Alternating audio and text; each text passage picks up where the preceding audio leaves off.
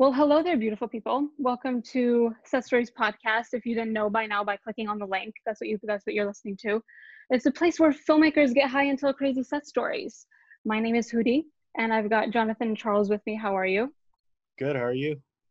I'm good. Oh, he's drinking. Charles is drinking. What are you drinking? We're drinking coffee with Yoda. Oh, is that Baby Yoda or just regular Yoda? Regular Yoda. Regular Yoda. That's cute. I hope you guys have all been good because it's a little crazy out there. Yeah. You know what I'm saying? So please, to all our listeners, wear a mask. I do. I don't always wear underwear, but I wear a mask. You know You don't need underwear. No, right? But you need a mask. You need a mask. Anyway, but yeah, because we all want to get back to work, right? We all want to get back to sets. But today is a very special episode. I always say that because we always have the coolest guests on. I've got Toby Kierton with me. He's a friend of mine. I met him on a student set, and he was the AD, and he did an amazing job. How are you, Toby? I'm very well, thank you. Very well. It's I'm calling from London at the moment, and the weather is beautiful. But I share with you guys the same angst to get back to work, and I know. It's sad. It's sad. Yeah, it's hard. It's hard. And our industry will forever change. I think the type of stories that people want to see now is slightly different to what it used to be. I feel like the days of escapism in its fully fleshed out form is kind of dwindling, and people want to see more kind of, I think, human condition type stories, like the great films of the 70s, which are my favorite personally, about society. That was a great area. I feel like they are the kind of movies people are going to see now, or people are going to demand to see, which is great because I love those movies, you know. Amazing. I mean, tell us a little bit about yourself, what you do in this industry, and you like. Well, I write and direct primarily. That's what I do, and when I'm in between jobs, I use my services as an AD, because the great thing about film school, and I went to film school at the New York Film Academy in good old Burbank. The beauty of that school and what I taught there was basically in terms of having a level of understanding about every single department. So when you're as an AD, you have to really know a lot about filmmaking. You have to know a lot about directing. You have to know how much time it takes to set up a boom mic and record, wild lines, all that kind of thing. And you have to have an important level of understanding. So I feel like if you have a great film school background, you can really use that well as an AD. I think can really help everyone out. So that's what I do in between, but primarily I direct and I write as well. Amazing. Yeah, I know you have like a war film that just looks amazing. It really does. Yeah, well, what was the title of that one? It's called The Little Picture. Yeah. And that was really amazing. That was really my way of trying to say, because it was my graduate film, and everyone, how it is, everyone in the class has to make a movie. And I thought, well, how can I basically, because people are going to watch them in a row at a screening at Warner Brothers, you know how it is. And I thought, well, how can I allow my film to be the one people are talking about when they leave the cinema, right? Mm-hmm. Or when they're eating dinner that night? What's going to make them think? So I thought, I'm going to do a film set in the 1940s about war, but it's actually nothing to do with war, right? It's just use it as a background. And I thought it could be a really interesting way in to explore the search for human decency and kind of redefine the student filmmaking of the war genre, because films like that are extremely difficult to do on a very, very low budget, extremely low. So I thought, well, I like the challenge, and I only endeavor into work that I think is, is challenge. There's going to be a huge challenge there. And I thought, this is the kind of themes I want to explore. And I love history, first off. I love about history in film is that I can show that attitudes haven't changed one iota, which you can't really show in any other medium. So that's what I've always especially in a student film. When I saw the still pictures on your Instagram from the set, I was like, wow, this is very ambitious for a student set and everything like that, because you don't have 50 people behind the camera, helping you out, right? Unless you did, I don't know. But yeah, but it's very ambitious, but it's a risk that I'm glad you took, and it looks amazing. I feel like we all take risks. We have to. I think that's part of the job description. I feel like if you're in a position where you're saying to yourself, this is safe, this is easy, I think you got to rethink why you're making a film first off, you know. And for me, Right. I've always The why before the how. Thank you. exactly why before the how, but also the plan is not to have a plan, right? That's how I look at it in approaching any project. And I think the bigger risk you take in cinema, the more you're going to learn and get out of it, I think, as a filmmaker. But you're right. It was. I mean, I didn't really think about it at the time. Looking back on it, it was a very ambitious task. And prior to that film, I made a movie in New York, part of my studies as well. I flew to New York and shot in a real prison in Queens, which is a story in itself. Yeah, that was a Wow. A real prison? Like it was still had inmates in it? Yeah, so I wanted to make a film. The film is called Distance. You can see it on YouTube. I put it on there. It's basically about a world where music is illegal, right? Which has been done before, but I wanted to redefine it in a certain creative way. And it was a completely silent movie, right? With no dialogue. Because I thought, well, a world without music, and these people don't have a voice in this society. So if they don't have a voice, then they shouldn't be talking in this movie. So the film is told through music. And the film is black and white, because a film without music is a world without color. Oh, so I thought really hard about these tropes. But yeah, I wanted to film in a real prison, because for me, when a location especially in a short film, is a character in itself, you know, you really want to really establish to the audience about world building, which I think is where a lot of students and young filmmakers kind of miss out on, the world building that you're able to kind of do. So I wanted to kind of create that. And the majority of the film takes place in this prison. And I thought, well, I've got to find one. I don't want to shoot on a soundstage or a set because they look dodgy, you know? Yeah, they do, yeah. I want to establish the grandiosa and the kind of looming danger and the looming intimidation of this prison. And I love prison movies. I love Shawshank. I love The Green Mile. I love those movies. So I thought, well, I've got to try and find this. And I went online, prisons, and I found one in New York, in Queens, which was actually a detention center, which has been used before and since I showed up. It's been used in, I think, Marvel's, is it Iron Fist? I'm not too sure. The Iron Fist, is that Marvel? They shot there for that. And they shot Bridge of Spies, a short clip of Bridge of Spies there with Mark Rylance when he's in prison. And then I shot the film in there. And then I went to a screening here in London of The Irishman, Martin Scorsese's The Irishman. And there's a scene where Al Pacino is leaving the prison. And that was my prison boardwalk. It was pretty cool. So we had access in that prison there was 3 levels, and we had access to level 2 and 3. On level 1 was a real penitentiary where they were actually keeping people in cells in jumpsuits. So every time you went out to smoke, these people would be, it was an interesting experience. But as a director, directing a film in a prison, it really helped all cast members in kind of really channeling in what we were trying to do for the film. And I made all of the extras in the prison eat their lunch in the cell, and it really helped them. Oh, wow. Good method. Good call. But when and I remember I went there on the Scout, which was the October, we shot in the January, flew especially for that. You sit in this cell and you just feel like you've just done something wrong. And it really it helps you kind of visualize and helps you explain, emotionally how a character feels. And I think it really helped the performances in that film. I think the way the performances, as a result of that environment, it really aided the performances. I'll let the work speak for itself. Yeah. But, I know, yeah. But how did you keep it quiet on set with those real guys downstairs? Well, it was a silent movie, so that's another story. Oh, there right? you go. I made the movie when I was 19, and I thought, well, I'm going to shoot this film non-sync. It's going to be a silent film, and I'll put in all the sound later. Right? So, and this was my discovery of the true meaning of Foley and sound design. I didn't even shoot sound for reference, which I have learned since is something you should always do. Yeah. Even if you're not going to use it as a reference, as a thing to reflect on when you do your artificial sound. So I had this great film that I cut together. I was really happy with it. And then my task was, right, I've got to, give it some sound. And not only the music, which is obviously important to the film, but other sounds. I kid you not, I spent a whole year in the sound department at NIFA. There was a really great professor. A year?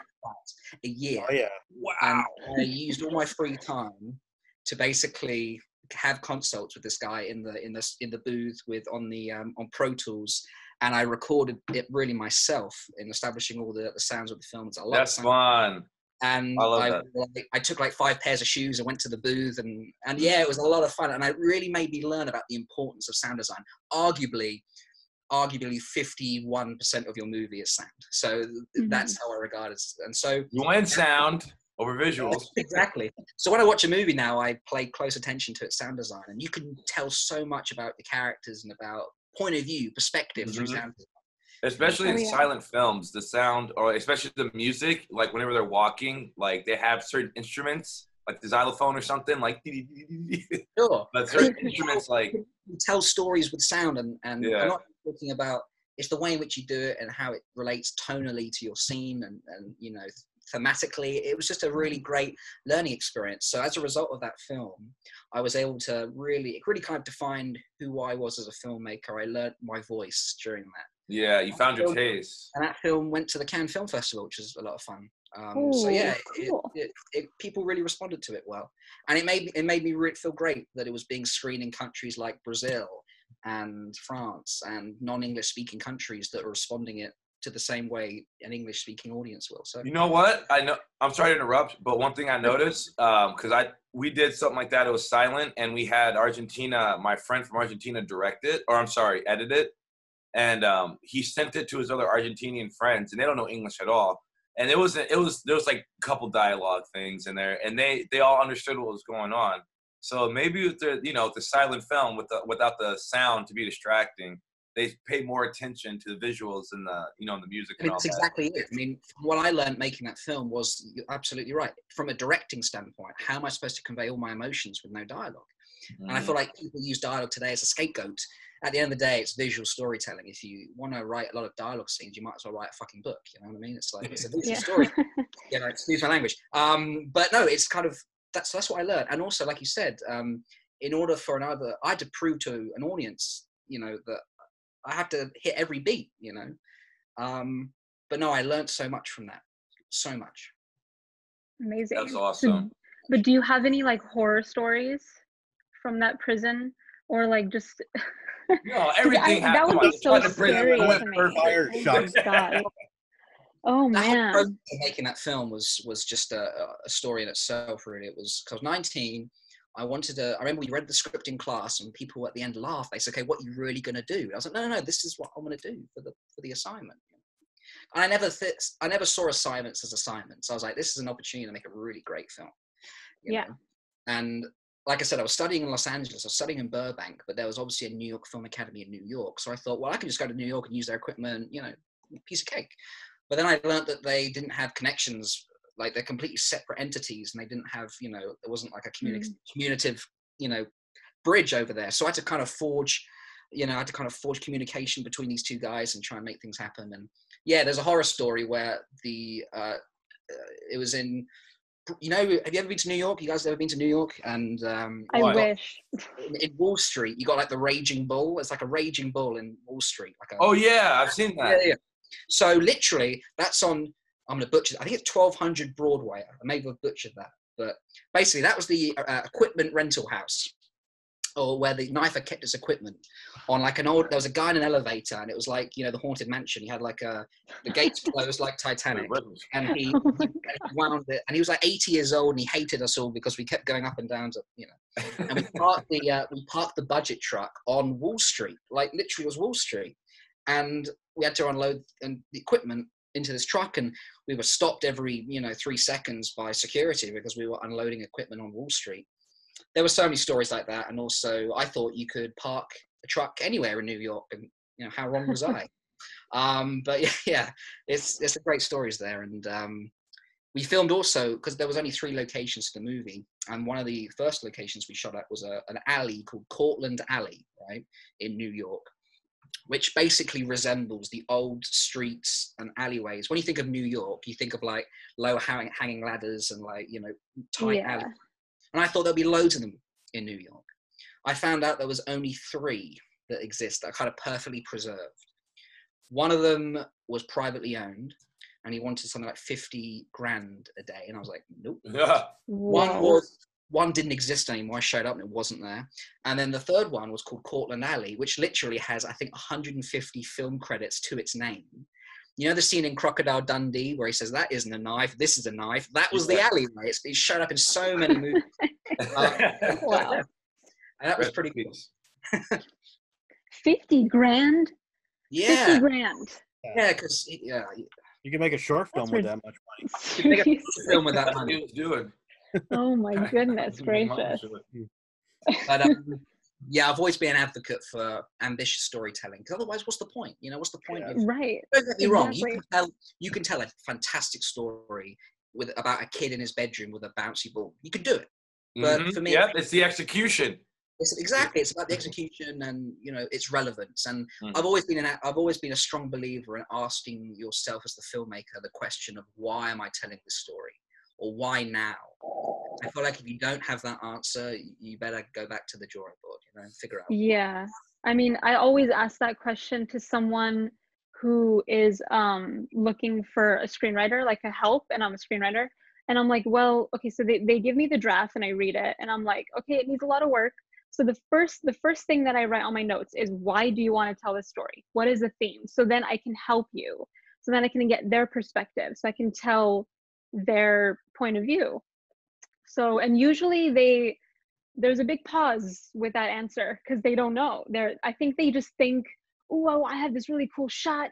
It's gonna look like this. So I'm like, yeah, that's good, but we need to focus on the script and the story now. And I mean, I think that's what most people forget. Yeah, I mean, there's no one way to do it. I mean, I've definitely been in a position where the concept attracts me. You know, I'm like, God, the concept sounds great. And then you write the narrative, and then you kind of find a way in which you can kind of have a theme that relates to why you want to tell the story. And then you kind of find it in the process of making the movie, which is great. But yeah, I think it's important to have a reason why, because then that will channel through every single creative decision as you make the movie. Oh yeah, I kind of work that way. I kind of see the film visually, and then I work from like the outside in. So I think of like a really cool shot, and the character. Yeah, it's a little weird, but that's how my mind works. No, that's totally it. And then I figure out, okay, where are these characters coming from? Why, you know, there's a reason why it's like that image is got in my head like all of a sudden. There's like a reason why you want to tell the story. No, I have to find it, and that's the fun part though.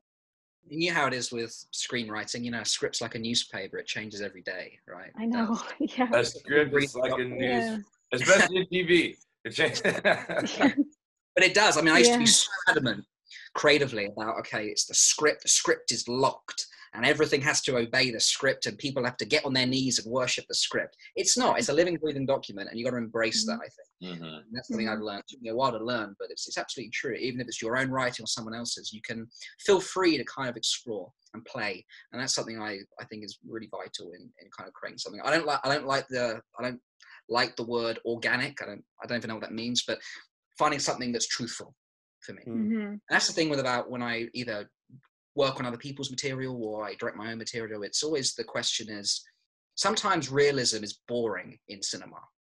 There's a difference between something being realistic and something being interesting. And I'm always a strong advocate of finding something that's interesting, you know. Yeah, I mean, you have all these tools to play with, like the lighting, the sound design, the camera, the lens, to tell that visually. It's too much. But and like most people, I think they only focus on the camera and that's it. Which is like, dude, you have all these tools in your box to tell this shot, to tell this story, to tell this moment. And that just takes time to learn. You know, you have to like really experience it to be like, oh, okay, I get it. Like how you learned with how important sound design is. Exactly. Yeah. You gotta experience it and go through and find your taste. I was gonna say, I had one director one time hit me up and he's like, hey, you know, I know you're a pretty good sound designer. I had this film that we shot in MOS because we were just going to put music over it, and we thought it would be cool and whatnot. And I guess like when they started showing it later on down the line, people were just kind of like, yeah, it's cool or whatever. And then I guess when he started editing his own sound design, people were like, oh yeah, this is much better. So eventually he reached out to me and he's like, I want you to sound design the whole thing. And it was a 18-minute film, and they had like green screen sword fights, and it's supposed to flash back between like, basically reality and then like, you know, their creative kind of like dream like state. So like you can check it out. It's a film on YouTube called Street Ships, and basically I sound design it from the ground up, like everybody. Oh, is that the one that you showed me with the ship in the road? Okay, that is pretty amazing. you designed it from the ground up, man. Yeah, All of like the sound that you hear is the director shot it like 3 years previous before he reached out to me, and he said like, hey, we had the mistake of just shooting this like MOS. And like later on down the line too, they also, you know, at least like invested into it. Like I remember he hired a composer.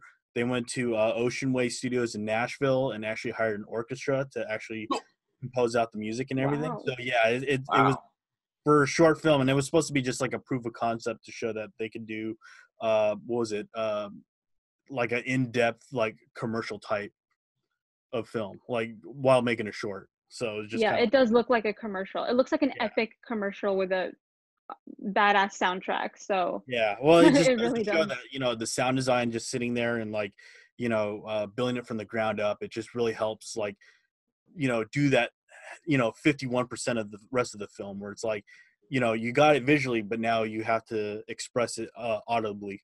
Sonically, yeah. I mean, how do you tell a Sonically. story? I mean, it's like, that's why it took me a year. It took me a year to do that. Yeah. Because like you, mate, it was working from the ground up, you know, isolating, making a spot sheet about exactly what sound we need. And what I learned about spotting a movie is, you know, you obviously record everything. And then when you visualize the film and, okay, we don't need that, we can take that away and we can take that away. Rather than being in a position saying, I know we don't need that. And then you watch the movie and you're like, God, I really wish we had the sound of it putting the mug down, you know? And most of we've all been there, yeah. Yeah, and 100%. I mean, I'd love for you guys to see the movie. It's on YouTube. It's called Dissonance. But every single sound in that movie is me. Like all the grunting, the footsteps, everything. It's me, you know. And yeah, it's a lot of fun. Yeah, you got to be patient, but it's a lot of fun. Yeah. Well, even that film, like, you know, I've had experience sound designing like feature films. That short, let alone, took me about 6 months, and that was me with like 2 or 3 other sound designers. Oh wow! Yeah. Wow. And then post-production hell. They don't call it post-production hell for nothing. Like, that's why a lot of them are all crazy. Your editors are pretty insane. You should edit, in my opinion, if you want to direct, though, to support your statement working backwards and your guys' statement in sound, because once you get a chance to sit down and see what's going on, I could have done this, I could have done this, and then when you write, you remember you're editing something, you're like, aha, I'm going to add this specific sound or a specific visual, storyboard or whatever. I mean, also using sound as a great way to transition from scene to scene is something I see that's pretty much overlooked. One of the famous scenes that comes to mind is in The Godfather, where Sonny's, no, it's not Sonny's, the girlfriend who's being beaten. Do you remember? She's being beaten up and she kind of goes crazy and she smashes a load of things and the bloke gets the belt out and she's crying and going crazy. And it cuts to a scene of a baby crying at Sonny's house. And next time, just watch out for that next time, and you'll see the way sound is used as a great way of kind of like to format it and the sound. It's really fantastic. Oh, there's another really good sound like transition, I guess, in The Matrix when Neo is yelling and it goes to the cell phone, that internet old. That still gives me chills every single time I listen to that because it sounds amazing. It's techniques like that you really rarely see, and it's so try and figure out a way to what makes a transition, you know, something like a transition, which is so easy to overlook. How can we make a statement with that transition? Two of my favorites are the 2001 Bone to Spaceship, which is iconic, but also the Lawrence of Arabia, where he blows out the match and it goes to desert. Have you seen that? It makes you cool. I can't describe it. But it makes you feel. That's great. You're right. They shoot for that. What is it? Format it's where you cut from like to like the crying. You cut from a woman screaming to a baby crying. It's two yelling. It's like to like. But you plan for that. You shoot for it or you storyboard for it. That way you get that shot or that sound both. And then in the edit you just click them together. And then when you put them together psychologically, it flows well, and you're an artist. Yeah, honestly, I remember in film school, I went to film school in Scottsdale. We had a pretty good program, but they taught us shoot for the edit. Format it's are great ways to transition. Sometimes you don't shoot for it, and you have to find it. But that's a good editor. But if you know the post, then it'll help you write, like you guys say. Are you guys seen No Country for Old Men, right? Mm-hmm. Yeah, dude, that movie is so well put together, written, shot, and everything that if you actually notice, like, I didn't notice it until like my audio engineer teacher pointed it out. He's like, "There's no score in the movie." Yeah, he's like, it's just so well put together and sound design that the story just keeps bleeding through without any music to drive it. I mean, that film, that kind of relates to what I was going to talk about, which is, I mean, the beauty of that film is you can shut off the sound and you can know exactly what's going on, right? Yeah, Which, yeah. Great piece of work. But I mean, for me, that's my favorite film of the Coen brothers. I mean, it has a visual language, what Deakins did so well with that film, and right. how they're able to evoke mood through lighting and through blocking and through performance and through sound design. That's what filmmaking is about. Yeah, exactly. Not the dialogue. I'm sorry. Yeah. But like I used to shoot a bunch of like actors, kind of like demo reels. And I'm like, all right, there's a lot of just sitting down talking for 4 pages. Like, give them some movement. I love how you do silent films because it forces the director or actors to like use their body, their emotions. Buster Keaton and Charlie Chaplin, you know what I mean? Like those guys, another silent film era. Like those are great films. I'm actually writing at the moment. I was very lucky before this lockdown. I was given a writing assignment to write a screenplay for this company, which I'm now on a second draft for. So it kept me something to do throughout the pandemic. But I always aim for when I'm writing, is there an example of a scene I can write that is literally no dialogue? And I try and aim for that because Hitchcock called it pure cinema, right? That's what we aim for, where it's a pure cinematic experience. And I've always defined, when people ask me about directing, or for people who don't quite understand what filmmaking is, they ask for a definition of what directing is. I say directing is like tailoring a suit, right? Every single thing, every single creative element has to contribute to your overall mood and tone of the film, right? Every single creative element. It's like, and for me, everyone works differently. That's the beauty of the process. But for me, I only shoot what I'm going to use, right? Like I storyboard excessively and I shoot. So it's like reading a comic book. You can basically read the movie before it's even been shot. And if you put it next to the film, it's literally identical, right? That's like Sin City to me. Exactly. It's like that. But for me, that's good. Discovering the visual language of the film. And that will allow you as a director to basically make every single shot count about how as an audience we're supposed to feel. Either that's through lens choice or shot angle or shot size, all these creative endeavors that people in most cases overlook. They just think, right, we got to see the gun, so I'm just going to do a close-up of the gun, right? There's something more to it. And it allows you to think, I think, as a director, it gives you more of an intellectual understanding about how I want an audience to feel. So for me, storyboarding is like, it's the godsend for me. Some people work via shot lists. For me, what is the shot list? It's a load of writing. I like visuals. I like pictures. Yeah. And when I direct, I actually bring out a little whiteboard on set and I blow up my storyboards for the day. And I put them up so everyone from the key grip to the main star knows exactly what we're shooting that day. And it helps everyone in terms of costume, lighting, makeup, everything. And then the actor sees the close up and they're like, oh, damn, I've got to savor my performance for that moment because I know he's going to use that moment for the movie. So they're able to think about way ahead about how they're going to. That's good. And the producers and the ADs, they love it because they can see right. And then I get a big black marker. And when we finish the shot, we've got it in the can. I cross it off. So psychologically, the crew are like, oh, great, we've only got 5 more shots, then we can go home. They're seeing what's going on. It's a godsend, and I'd recommend it immensely if that's something that you guys... That's damn good communication, man. Yeah. And that affects the whole set, like the atmosphere, people more comfortable. They're like, oh, they're seeing we're pushing through it. Nobody's like, where are we? I don't know. Oh, great. Yeah. You're only as good as your crew. Yeah, you're only as good as your crew. I've learned so much relations, and that's something I try and adopt when I'm an AD in projects, which I don't mind ADing, don't get me wrong, you're with the filmmakers a lot, you can help, but it's pretty non-creative if you ask me, so you're kind of dealing with the crew. But I guess you're creative in your own way. Yeah, and also I mean, I know they're not going to watch this, so I can talk about it, but since I've been going to watch it. Since I've been back in the UK, I've been ADing a lot of independent feature films here in the UK, and the directors I'm working with, I'm trying to find a better word than incompetent, but they are. And as an AD, you learn a lot about how not to direct a movie, right? Yeah. Director, right? where's your shot list? Where's your storyboard? They haven't got one. I'm like, okay, that's fine. What's our coverage? Whatever. And I hate the term coverage. I hate that term. I don't know what it is. It's just dreadful.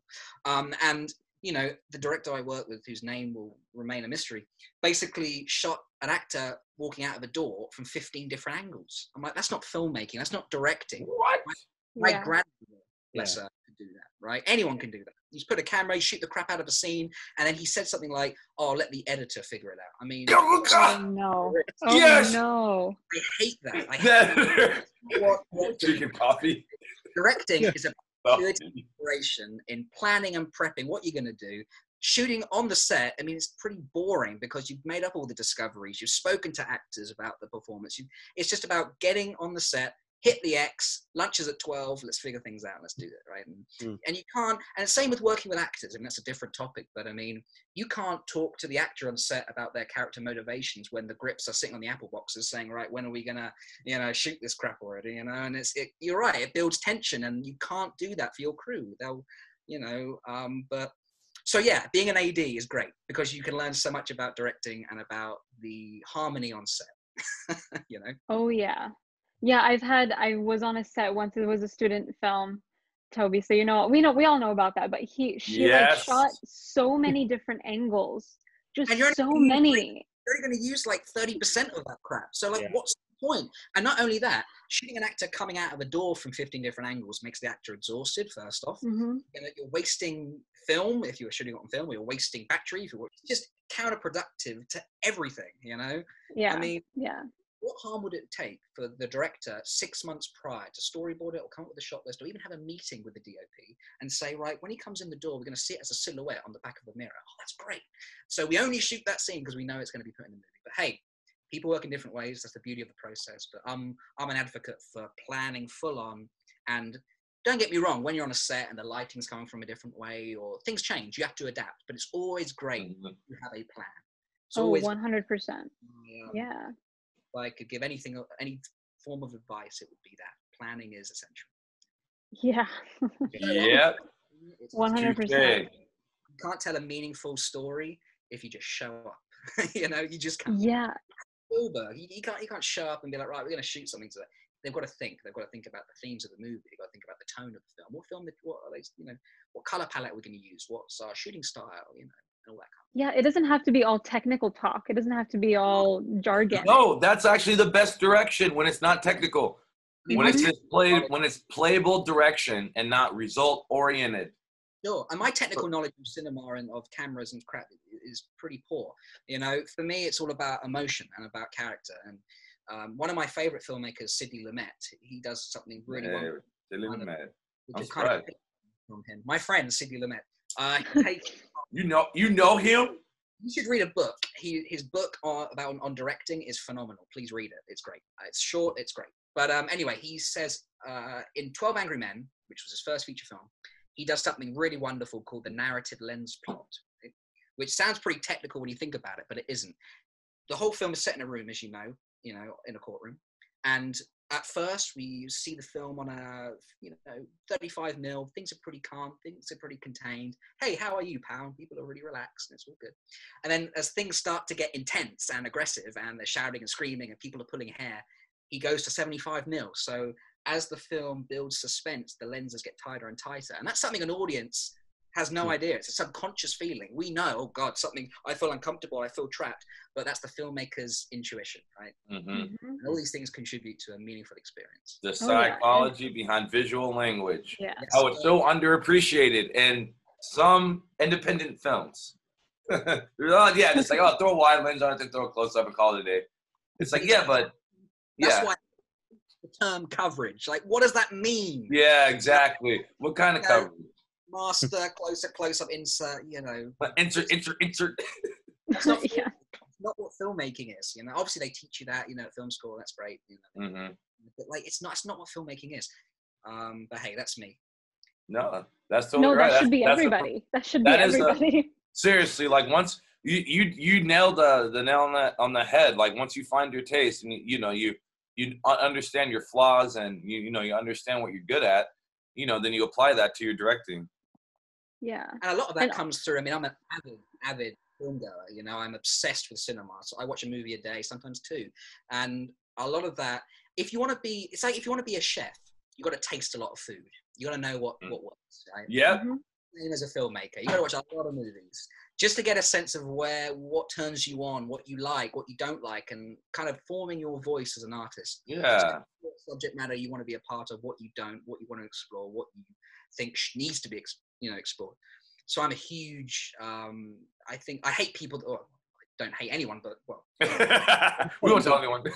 some people and I've heard this before, you may have, guys, they say to you, I don't watch movies, I make them. I'm like, well, Yep. Yeah. Oh my God, yeah. So for me, engrossing yourself in cinema is the least you could do. It's the world's youngest art form. You can watch every prominent film. It doesn't take you that long to do so, you know. And I think subconsciously as a director, you pull from the greats, you pull from the masters, you know.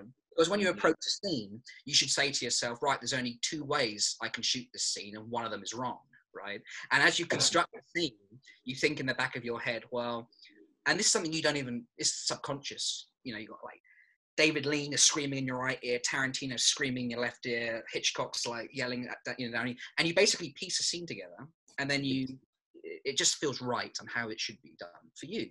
Yeah. And then you watch the movie, and you're like, damn, that kind of reminds me of Psycho a little bit, you know. So it's kind of like the DNA from the masters that you grew up watching is in your work, but you've redefined. I'll give you an example. An example of how filmmakers have pushed the form is Spielberg, right? So Alfred Hitchcock was the king of point of view. In every Hitchcock film, North by Northwest, the plane shows up, Cary Grant looks at it, and then we see what he's looking at, right? Great scene. It's a great scene. But what Spielberg did is he turned point of view into point of thought. So he basically, instead of the audience seeing what the character sees, Spielberg made you feel what the character feels. So in Jurassic Park, when we see the dinosaurs, we see the reaction first, don't we? And the camera, you know, I haven't got any glasses, but, you know, he does this with the glasses. And the camera, you know, pushes in like this, right? And that, as a result of the camera pushing in, we're feeling what they feel, a sense of awe and wonderment. And then we see what they see. So Spielberg took Hitchcock's point of view and he kind of excelled it into point of thought. So he pushed the form of the cinematic experience based on studying his masters. So that's pretty cool. That's big, yeah. Yeah, but I think the most important thing to tell like new and upcoming filmmakers who want to tell these ambitious stories is not to necessarily copy your heroes, but be inspired by them. Because I've been on a set where it's like they want to do this shot, but they don't have the money, and it's gonna look a little bad. You know Birdman, I mean? Sorry. Yeah, that movie. I think with any film, I mean, they say, you know, great artists don't imitate, they steal. I mean, sure. But in terms of, it's important not to carbon copy, right? You don't want to copy. I mean, Tarantino has been, you know, people suspect him of copying films, and there's like a before and after video of all that. But it's his because he kind of redefines the tone normally. It's a different tone. It's a different context, you know. So it's very difficult, I feel, to carbon copy a movie because naturally, and you're going to make it your own, I think. Yeah, exactly. Exactly. Plus, he's got a very strong style, Tarantino. Yeah, and I think finding your voice comes out a lot of watching great masters. Oh yeah, touche. Yeah. Have you read the book by Christopher Beach? It's a time in history, the collaboration between cinematographers and directors, the collaboration process. I haven't, but send me the link. I'm down. Yes. Yeah, because you say, like, I love film history. I'm totally obsessed. I have a 100-year-old, like, film projector and shit. But yeah, I think, like, learn history before, like, if you want to make movies, like, learn history like crazy. Yeah, man, because it's film history. It's 120 years. That's, like, nothing. My grandfather is younger than that, right? I mean, like, you could do that's kind of older than that. My film history book is a film by, what's his name? It's over here. I can't read it. It's called The Story of Film, which they made a Scottish bloke wrote it, and they made like The Story of Film, like an 18-hour documentary about it, where he literally traveled the world and interviewed everyone about cinema and its history. But the book is available. You should buy the book. We should do an episode just on book recommendations. I feel like that's yeah. No, that's always The Story of Film. The Story of Film, yeah, it's a great book about its history. One of my favorite books about cinema was more about Hollywood in the 70s and the explosion of the studio system and the kind of emergence of independent filmmakers like Scorsese and Brian De Palma and Coppola and all these guys. It's called Easy Riders and Raging Bulls, and it's a phenomenal book. Easy Riders and Raging Bull? Is it about the movies? I'm just kidding. It is. I mean, it's about, in a sense, how all these masters that we respect today got into the industry and Oh, really? and the sex and the violence. It's just like, there's a story of Dennis Hopper did something to John Wayne's daughter, said something, ill towards her daughter. So he showed up, he landed his helicopter on Warner Brothers, and he got out a scalpel and said, "Where is that Dennis Hopper? I'm going to chop off his balls." Oh, there's some great stories like that, so I would definitely recommend that. Wait, is yes, that a that's true worth story? it. Jump on his story, helicopter. He's on his robe with the scalpel. Picture John Wayne doing that. Pilgrim, I'm going to listen up, Pilgrim. Oh my goodness. Oh shit, man, they were nuts back then. Yeah. Insane. We should do that. I like to do that a lot. An episode on books, because there's some great books out there. Not only about improving craft, but also history books about film, things that really. Do you have a favorite movie that you like scored? Like a favorite score to a film? Like a film score? Yeah. Good question. There's so many great ones. I mean, God. I mean, Jaws is iconic. And I mean, when people think about Jaws, they think of the but that film has some great swashbuckling score to it. Swashbuckling. And I love Jaws. I love the film so much. I went to the island in which they filmed it last year in Martha's Vineyard off the Cape Cod, and I got drunk with all the islanders there, because it's literally, you can only get there by boat or plane, right? Mm-hmm. Like, so it's perfectly preserved, the island. And it hasn't changed in 45 years since they shot the movie. And I actually took a photo of you can see this on my Instagram. I took a photo of what the movie looks like and what it looks like now. And it's like identical, right? What? Wow. Enough, I went to this pub there, like a bar. Right? And the guy that owned the bar was the little kid that was on the lilo that was eaten by the shark. Yeah, it's just pretty cool. No way. Are you kidding me? They got logos. That's cool. Yeah. But yeah, no, I mean, Jaws is great. I mean, John Williams. That is a good one. And talk about like iconic song to emphasize terror, man. I studied scenes from that movie when I was in film school. Especially like the reveal of the shark. You know what I mean? Yeah. Before I shot a lot of that stuff, because it was, what was it? The push-in when he's telling the story. Yeah. Of the shark. The guy, I can handle him.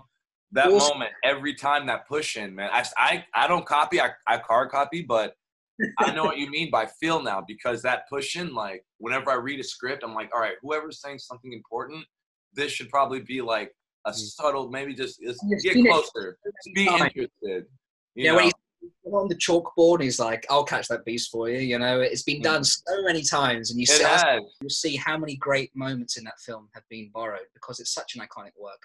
And for me, it's more than just, it inspires me a great deal. It's the film I watch before I make a movie. It's because you had a 27-year-old director make that movie, and the problems were off the scale. The shark didn't work, and he said, "Well, I'm going to embrace compromise," which is a lesson in filmmaking. We should always embrace compromise. Embrace compromise. That's what I was going to say too. Like, the shark didn't work half the time, so they're like, let's visually do it like, you're in the shark's. Suspense. Don't tell. Our barrel sequence came out of that, but it's a textbook filmmaking, because it's about embracing compromise and testing your creativity to its limits. Exactly. That's what's up. Yeah. That's going to make you a stronger filmmaker. It really is. Right. We'll give that Steven Spielberg that one. Always, actor doesn't show up, or you're set, burnt down or whatever. You got to figure stuff out to tell your story, and that's the beauty of the process, I think. Yeah, couldn't agree more. But with that said, that is a wrap on today's episode. Buzz Killington here. I'm just kidding. That's Wait, what did you say? What did you say? Nothing. I said Buzz Killington. As always. But thank you so much, Toby, for joining us. You've been a delight. I miss you. I want to see you on set again. It'll happen. It'll happen one day. I'm going to be in LA in April. Obviously, that's didn't happen. But I want to be in LA for April, the next April, because that's when the Academy Museum opens. It coincides with the Oscars. So I want to be there for that. Academy Museum, eh? Oh, yeah. I didn't know that. on Melrose Avenue in downtown. It's going to be the world's biggest film museum, and they're going to have. No way! Oh yeah. Oh, that's sick. They found I'll be quick because I know you got to wrap up. They found at an old junkyard in California one of the last original casts for Jaws for Bruce the Shark. So they basically got a production designer, Joe Alves, and they also got the Walking Dead, the guy that does all the makeup for the Walking Dead, and they restored the shark for the museum. You should look this up. Oh wow. The Academy Museum of Motion Pictures Arts and Sciences is coming. Academy Museum of Motion Pictures of I like that name. Motion Pictures of Arts and Science. It is a science. Yes, it's like a huge golden building, right? And it looks visually like, whoa. I hope it looks visually good. It's an Academy of Motion Picture. We're gonna get some good gaffers to light it. It's got like a glass dome, like rooftop, so you can see the whole of Los Angeles. Pretty cool. Yeah, it's crazy. But before I say all the social media bullshit, do you have anything you want to shout out? I know there's Dissonance is on YouTube that people can watch. The Little Picture is also on YouTube, the war film we were talking about. Wait, hold on. Sorry, I write this stuff down. What is on YouTube? It's called Dissonance and the Picture. And I also made a short film set during the Vietnam War, which is a 5-minute short that I shot in Malibu Creek, called The Dust Child, which was an interesting experience in trying to recreate Vietnam in California, which I like to think you guys be the judge. But yeah, that was a great experience. So yeah, some of my shorts are online because for me, I'm all for getting them seen by the most amount of people possible. It's always something that I think is important as an upcoming filmmaker. Rather than shoving it on Amazon and getting it seen by 5 people, it's best to get it out there for the masses. Even worse, I have to pay for it. I agree. Yeah. Yeah, I agree. Just to get as many eyes on it as possible, that's important. But yeah, do you have a website or anything like that? I did have a website, but difficult times have come around, so my subscription. Gotcha. You know how it is. Such is life. Yeah. But, YouTube is a great platform. I know Vimeo is slightly more highbrow, but YouTube's great for getting it seen by the majority of the audience. So a couple of my films are on there. So amazing, awesome. Well, thank you so much. Thanks for being on the show. You Toby. Yes. have him on your set. He's a really amazing guy.